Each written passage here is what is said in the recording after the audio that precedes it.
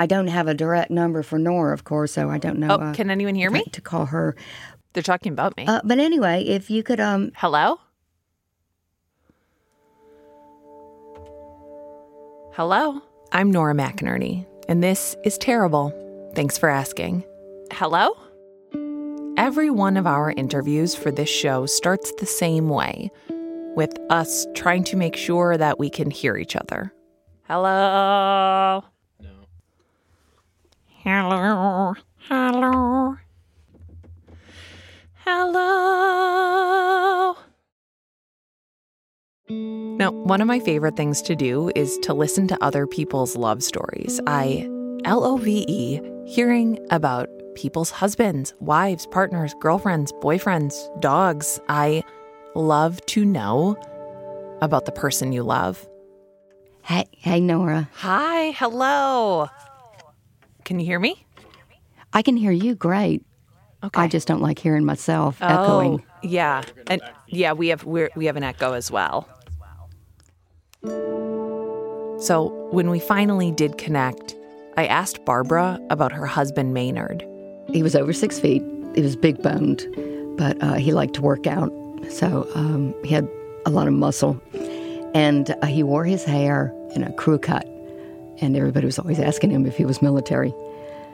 He looked intimidating, but then as soon as he smiled, you knew what a bear he was, what a teddy bear. You know Howie Long, who does sportscasting for football? Yes. Everybody always said he looked just like him. Barbara, that's exactly who I was imagining. Really? Yes, exactly who I was imagining. Wow, you're good at describing, I'm good at imagining. Good team here. Yes. People would ask him how he was, and he'd say, if I were any better, I'd have to be twins. And they'd talk about his laugh. When he started laughing, the entire room would shut up and just listen and then start laughing. He was such an amazing man. He was the type of person who would, when you were talking to him, he made you feel like you were the only person in the world. And he did that to everybody. And in his job, he was a safety engineer. And he could put on a suit and meet in the boardroom with the big wigs before a project. Or he could go down on the construction site with his cowboy boots and his jeans on and talk to the labor and make them all feel the same way. You know, he was extraordinary. Barbara and Maynard, man, I love Maynard. Just hearing his description, but I fell more in love with their love the more that Barbara talked. They had that kind of relationship where you just want to be around the other person all the time, where even regular, boring stuff is somehow wonderful because you're doing it together. He traveled a lot, but when he traveled close enough where he could drive, I always went with him. And I would always read to him. We'd get the newspaper, and I'd read to him. I'd read a headline. You want to hear this? Okay. And I'd read it. And so, yeah. I love that. It was great. Maynard and Barbara lived in the suburbs of Atlanta. They were building a new house together near one of Maynard's favorite golf courses. They were in their early 40s, gearing up for the rest of their lives together. A really good life together. Maynard traveled a lot for work, but the two of them had a routine to keep them connected even when he was on the road. Barbara would help Maynard pack his bags and plan his outfits for every trip. And when he left, I always knew where Maynard was, what he was doing. We kept in constant, we had a lifeline. He would call me when he got to the airport. He would call me when he landed. He would call me when he got to his hotel. Maynard was a safety engineer for Marsh & McLennan. It's a big company. He was so proud to work there. And he'd just gotten a promotion. His next trip was to New York City to meet his new bosses, do business guy stuff, conference rooms, handshakes, acronyms. Barbara had been planning to go along because New York City. But the trip had been condensed to just 2 days, so Maynard went on his own. I remember helping him pack and telling him, you have to take a jacket. I'm sure you'll go out to dinner. You're in New York City. You have to have a jacket. So I knew what he was wearing. each day. And, it was meetings. So get there early, get through the meetings, get to the airport, and get home to you. That's right, yeah.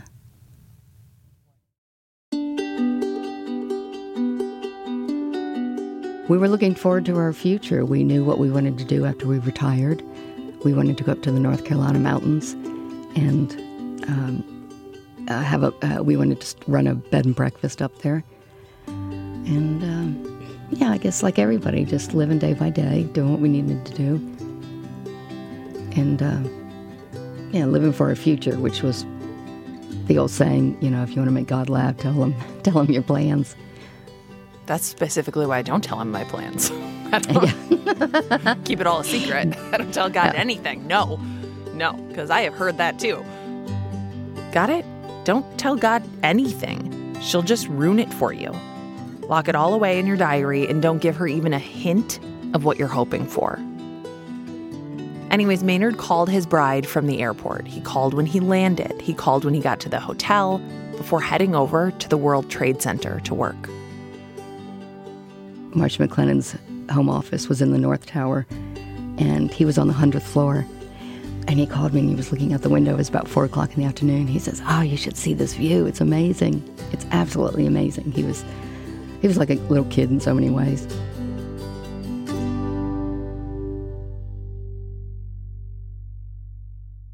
The date was September 10th. That night, Maynard went to his hotel, called Barbara. And I knew what his plans were the next morning. He knew he had to get up early and be at the office because instead of going out to breakfast, they were going to have a meeting for breakfast. And so he had to be in the office about 8 o'clock. And I felt good. I knew the last words I ever said to him was, "I love you." And those were the last words I heard from him.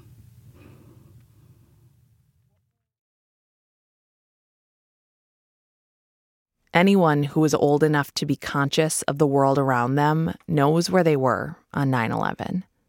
They know where they were when they first heard about what was happening. I was in bed, hungover in my freshman dorm room. My roommate had turned on the TV and I yelled at her because we had the day off, and I apologize for that, Sarah Sparks.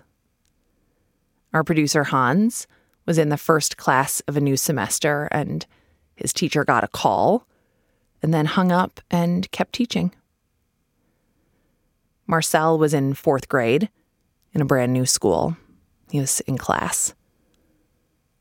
He thinks that the teacher pulled in a TV and they watched it together. Hannah Meacock Ross was in Colorado. It was a perfect day at the bright blue sky. She was with some of her friends from New York, and one of their dads worked in the towers, and he was freaking out. There were fighter jets flying overhead. There was a run on gas stations. I was in the master bedroom making the bed, and I had the TV on. I was watching Good Morning America. With Weight Watchers, every food has a points value. And now every point works harder than ever. Introducing Winning Points, the way to stay satisfied. Eat what you like and still stay within your daily points range. So you and lose. Charlie Gibson started talking. He said something about a plane hitting the building, hitting the Trade Towers. That's all I heard. I had never been to New York, and I really didn't know what the Trade Towers were. These are, of course, the two twin Trade Center buildings that are down at the foot of Manhattan, that they really are the beacons of New York. It was there that there was the explosion a couple of years ago brought about by terrorists. That's all gone through the courts. But this, we don't know anything about. We don't know about anything that has happened here other than the fact that there's obviously been a major incident there. And we're going to go to a special report now from ABC News.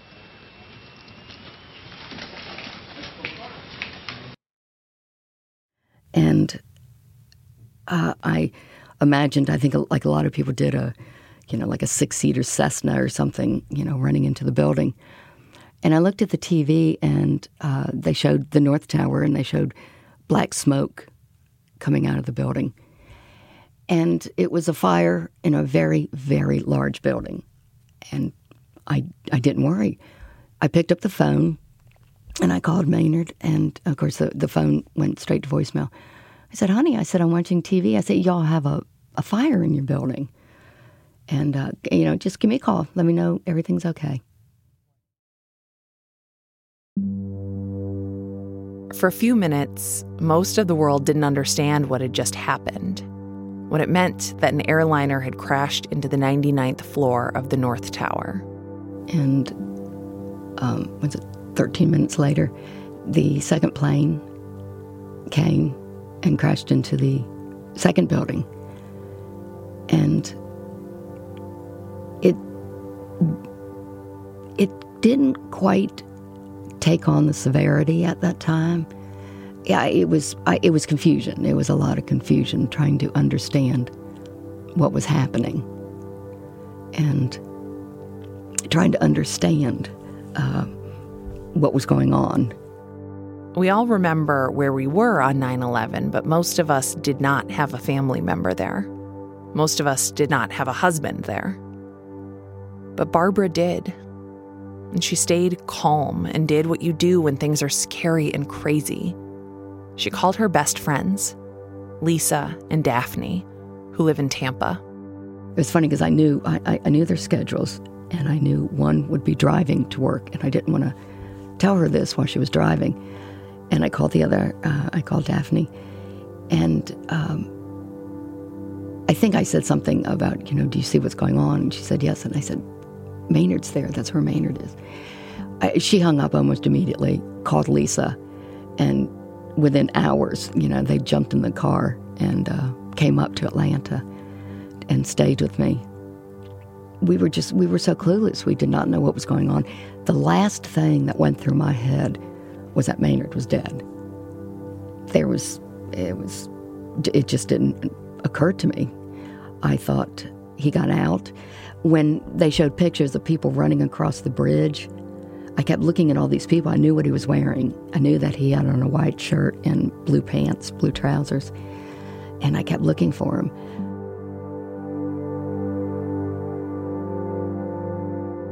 There are things that are just too much for your brain to take in, things that are just too much to process. And for Barbara, the possibility that Maynard was dead was not an option her brain could give her. Maynard wasn't dead. He was just missing. Barbara and Daphne and Lisa spend days like this, watching TV, waiting for the phone to ring, lost in the magical thought that Maynard is out there, somewhere.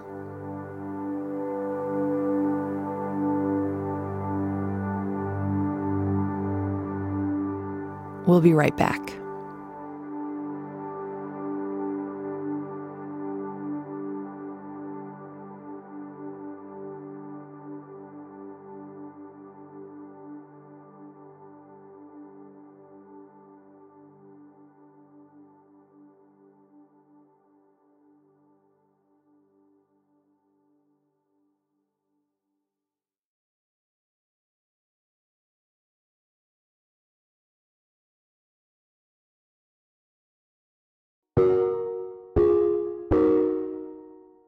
We're back.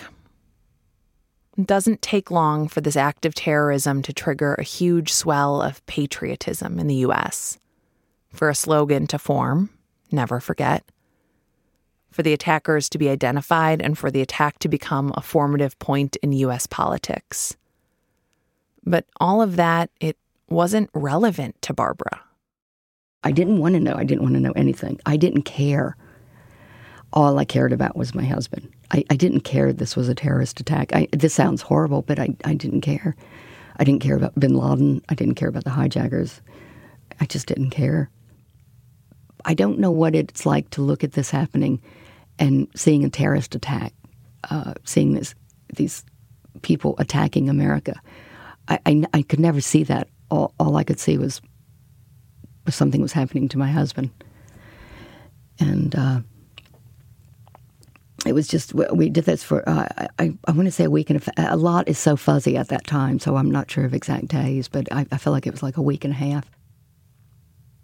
Lisa and Daphne wrap their love around Barbara while they wait, while days slide into one another and details of the attack emerge, and while Maynard continues to not call.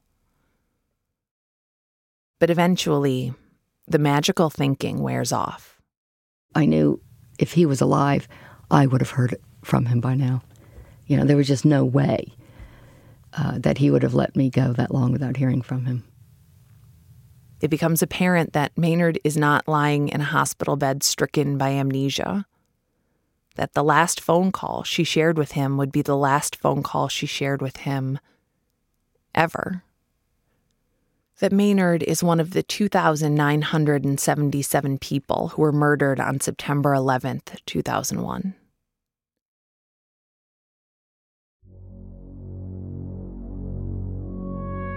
Typically, when someone dies, you know it, or someone knows it. You're there, or someone else is there. You're notified. You see the body. You pick out clothes for them to be cremated or buried in, whatever your culture or faith calls for. But Barbara doesn't get any of that. She gets a lot of ambiguity. I don't believe anybody ever specifically told me that he was dead. Not having a body was fine with me. I'm a big believer that we have a soul, and our bodies are just carriers. We are not our bodies.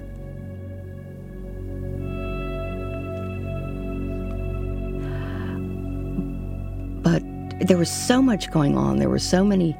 I'd already begun receiving letters from state officials in New York. And, of course, there are no bodies. And so, the government took over. The government decided, they changed all these rules for us. They decided they were going to immediately start printing out death certificates for these people. But we had to get proof. I had to get proof from his business. I had to get proof from the airline. I had to get proof from his hotel and send all that. And so I could get a death certificate from him.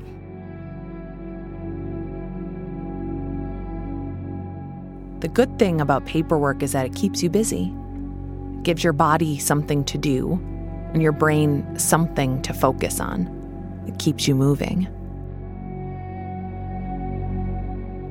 I think I was a robot at the time. I just did what I had to do. I have a file that must be 12 inches thick of the paperwork involved. It was just... Everybody's coming at you. They're trying to help. They're trying to do what they can. But it was just... It was inundating. It was constant. I remember sitting at my desk for hours and hours every day doing paperwork, which is probably a good thing. It kept me busy. And then there were the... everything else, that it was the outer lying ramifications of this event that started trickling in. They started talking about war, and they started talking about suits, and they started talking about this and that. And maybe when you're involved in any lawsuit that's brought on by the federal government, if you're involved, you get every single piece of paperwork, a copy of everything that goes through the courts. All of the families from 9/11 had to do this paperwork. But Barbara is the only person she knows wading through the grief of losing a husband and the chaos of losing him in a terrorist attack, and the piles of paperwork that are arriving. 9/11 continues to dominate the news. It's everywhere on magazine covers and newspaper headlines. It's on the news. It's on the TV all the time. But to Barbara, it's not news. It's not about terrorism or patriotism. It was a horrible event that happened where my husband was killed. And that was something I didn't think about. Maynard was murdered. He was murdered. And that came as a shock. And I even think about that when people say, oh, he died on 9/11. No, he was killed on 9/11.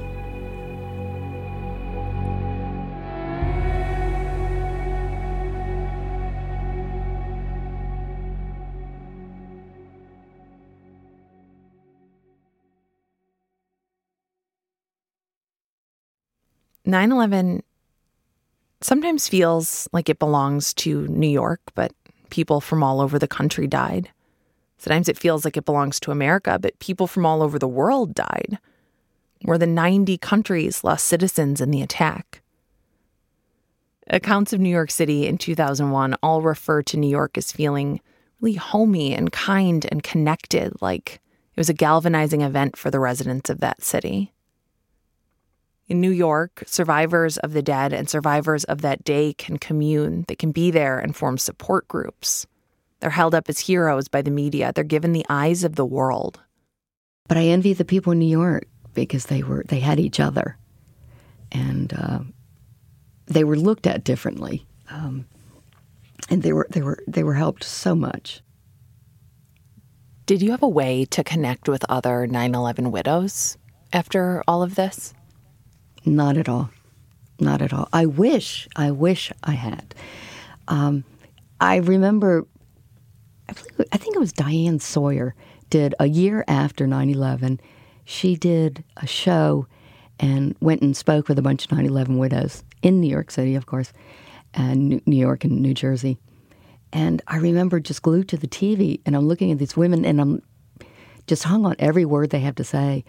And Diane Sawyer would walk through some of their houses, and I want to know, are the clothes still in the closet? Do you still have his things?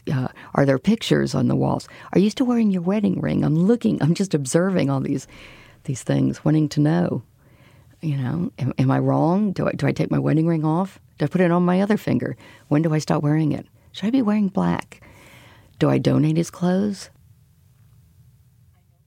In suburban Georgia, Barbara is either the only 9/11 widow in town or at least the only 9/11 widow she knows. It's 2001. There won't be Facebook for years, let alone Facebook groups. There isn't Twitter or Instagram. There was nothing that I could grab onto to help me, to help get me through this. And that was one of the times I envied the people in New York City. And I felt very alone. The worst thing was the silence. That used to drive me crazy. And I got to feeling bad. I felt bad to mention to people that I lost my husband on 9/11 because they would get so upset. So I stopped mentioning it. In fact, I even started lying to people about how my husband died. I was having dinner with my friend Lisa and her husband, and we were sitting at a bar, and a couple came and sat catty-corner to us, and I believe it was their anniversary. They were young, and we were talking about marriage, and the girl looked at me, and she says, are you married? And I said, no, I'm widowed. And like most people, she said, oh, how did your husband die? And I knew if I said on 9/11 in the World Trade Towers, it would just kill the whole evening. So I said he was killed in a plane crash. And that's my usual go-to answer to a lot of people. It's sad, it's horrible, but then conversation went on again. So Barbara learns how to keep Maynard's death close to her, to disclose that sparingly to people who can handle it. And that is its own kind of loneliness.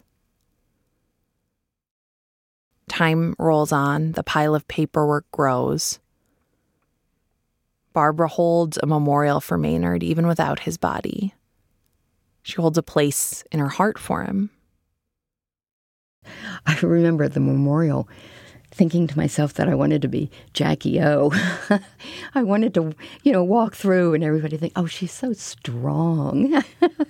But now I'm bawling my eyes out, doing the ugly cry. I believe I walked around with a very, very deep hole in myself.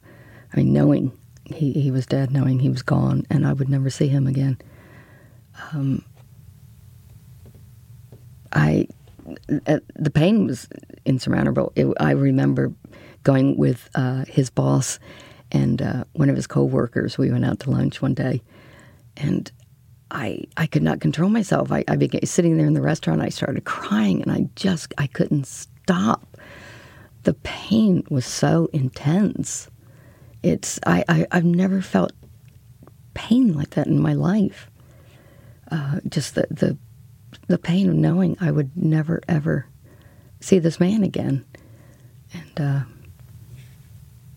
it hurt. It hurt.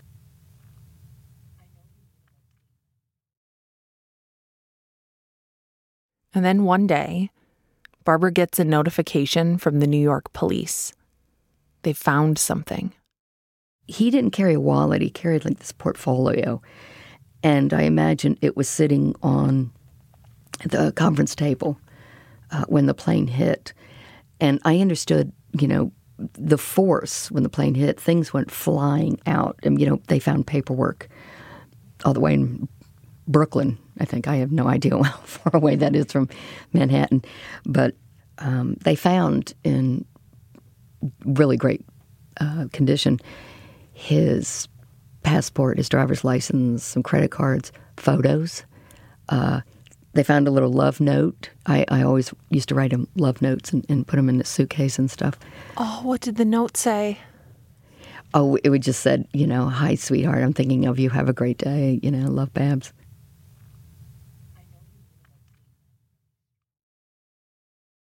But there's not just Maynard's stuff. The city of New York has an entire forensics team, the largest in the world, that's dedicated to processing and identifying over 22,000 human remains from those victims. Barbara's friend Daphne volunteered to be the contact for the medical examiner in New York, to be the person that they would call when they found Maynard. And in April 2002, they called. And they asked her, do you want to know what it is? And she would take care of it all, and then she would call me and say, they've got something. I didn't want to know what anything was. I didn't want to know. Okay, fine. It was a piece of them. The medical examiner in New York cremated the remains and sent it down to Atlanta to a local funeral parlor. I had never seen an entire body that was cremated before. I didn't know how much ashes that it creates. So I went to the parlor, and there's this box, and there's a baggie inside. And I pull out the baggie, and it's like this little dime size. I'm a child of the 70s. We smoked pot. So I'm looking at this little baggie, and it's like a little dime size of pot. It's got this little, couple inches across the bottom. And I'm looking at it, and I'm thinking, I thought there would be more. But it's just this tiny little layer. And I didn't know anything about it. I didn't want to know anything about it. And she didn't, except that it was a part of Maynard come home. He was real. She could touch something, not just paperwork and memories. So with part of a body, she could have another part of a goodbye. I knew he wanted to be cremated. We had talked about that.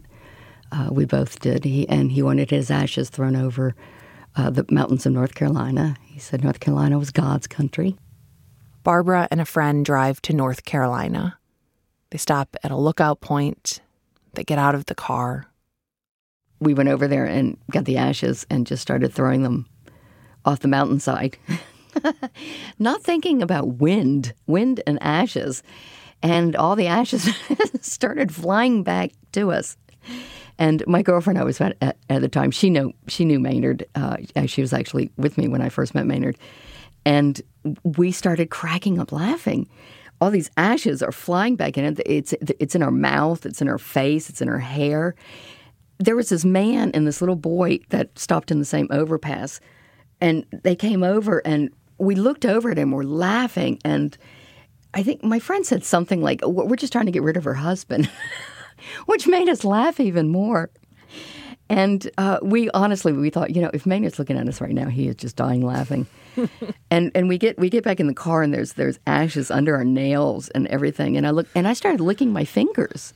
Didn't you say this in your TED Talk too? I did that too, yeah. Yes, yeah. I did. I started licking my fingers, and there was something rather satisfying about that to me. It is. It's like now he's in your cells. I don't know how biology works, but I believe it. He's just forever. Yeah. Yeah. It was February of 2005, I think it was. They called Daphne, And they said, we have another piece. And same situation. And I go and I pick it up, but I pull out the baggie this time, and it's one of these large freezer baggies, and it's almost full. And it's like, oh, good Lord. This was outrageous. I have no idea what this is. To me, that I thought maybe that was a whole body. I don't know what it was. To this day, I don't know what it was. I found out by accident the first piece they sent me was a piece of bone. So this piece, I don't know, maybe like a whole torso or something. I don't know. But I did the same thing, this time just by myself. I rode up to North Carolina. There was a bed and breakfast that Maynard and I had stayed at. And I asked them if they would mind if I dumped Maynard ashes in their back. There's a little river back there. And it was just such a beautiful spot. So I dumped his ashes back there. And then in 2008, they have more. Because they have a facility set up where they learn more and more about DNA as time goes on, and the system that they use gets more and more advanced. They still have tens of thousands of pieces, body parts from 9/11 still, and they're constantly working on checking these pieces. And as the DNA testing advances, they go back and they recheck everything. So it's quite possible I could still get more. But at this third time, I said, I can't. I said, I can't do this anymore. I said, this is just, it's too weird getting my husband back in pieces. And I don't want to do this.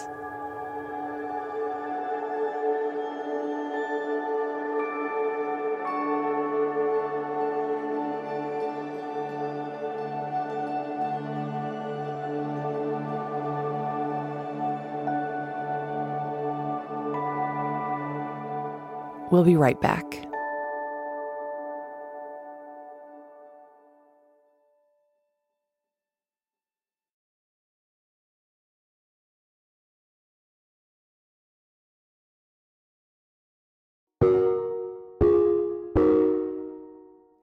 And we're back with Barbara in Atlanta, far away from New York. And as time goes on, farther and farther away from 2001. But not any farther from Maynard or the legacy of his death. The paperwork lasted for years. Things lasted for years. Trials lasted for years. That never quit. Every death has an anniversary, but not every death is a national day of mourning. Not every death anniversary is televised or memorialized, becomes a recurring social media meme. But Maynard's is. And while that might be comforting for so many people, it isn't for Barbara. Instead, every September, she finds herself crawling into a little hole. No TV, no phone, no internet. I don't want to see anything. To this day, I still avoid the anniversaries. And there is one image in particular which everybody still likes to use. And sometimes I see it in the strangest places, the last places in the world, I would imagine. It's the North Tower with the black smoke coming out. And to me, that's exactly where my husband was. And he was burning up in that smoke. And I have this reaction. I can't, whenever I see it, it's almost like I feel like I'm being stabbed, and I feel this pain inside, and sometimes I even let out this mild scream. It affects me in such a way, such a physical way, when I see that every time. And that's another thing that bothers me. I tell people, I said, it's like say your partner was killed in a car crash. And they keep showing you the car crash over and over and over again, and you keep watching. You keep watching your partner being killed in this car crash. I said, that's what it's like when I see the building with the smoke or the buildings coming down. I said, it's like looking at that over and over and over again.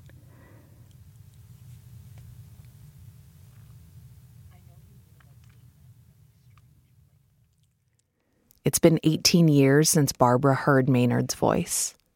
Said she wrote him that note that was sent back to her. Love, Babs. Time does not heal all wounds. That's just something people like to stitch on pillows and calligraphy on Instagram. Time is irrelevant to this kind of pain or this kind of love.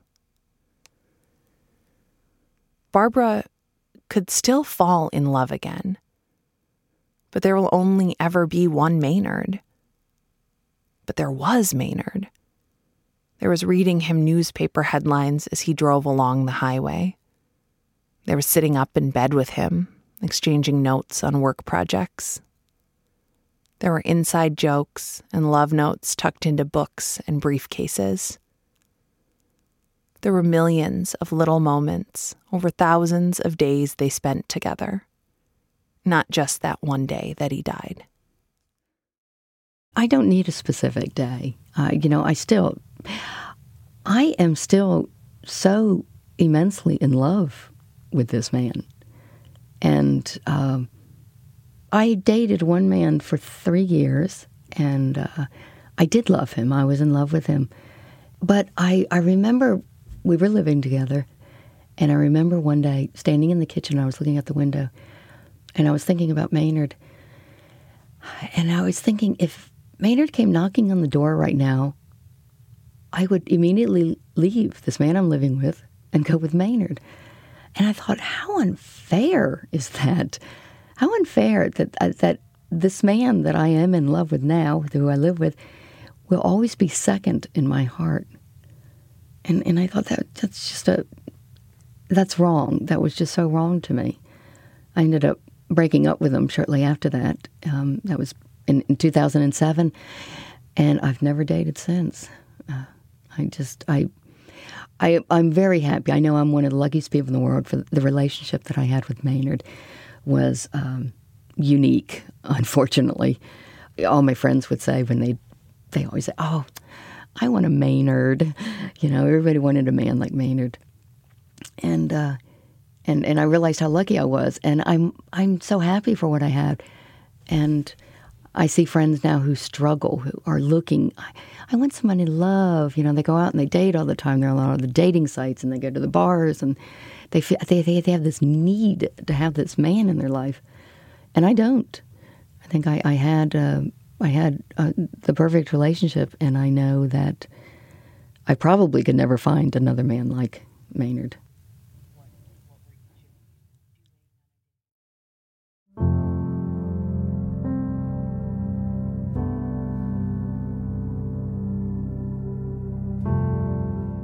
This episode is going to come out on September 10th. Oh. What is it that you want people to think about? What is it that you want them to know? Maybe turn the vision around a bit and not look at it so much as the attack that happened on America, but think about the people. There were so many people of so many different races, so many different ages, there were people from all over. I don't think people realize the number of people that come from so many different countries. And sometimes I know how much I feel alone being in Atlanta, but I couldn't imagine how these people feel being on the other side of the world, having gone through this. But and I guess think about the families. Think about the families who lost the people that were in there. I mean, we are nothing special. We were all just normal, everyday people. My husband put on a business suit and went into the office, and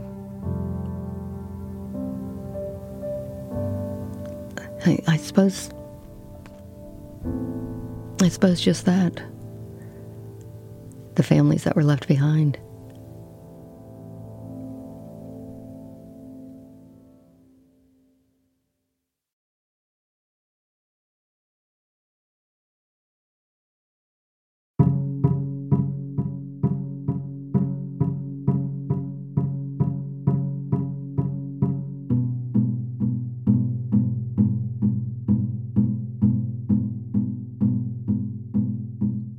I'm Nora McInerney, and this has been Terrible.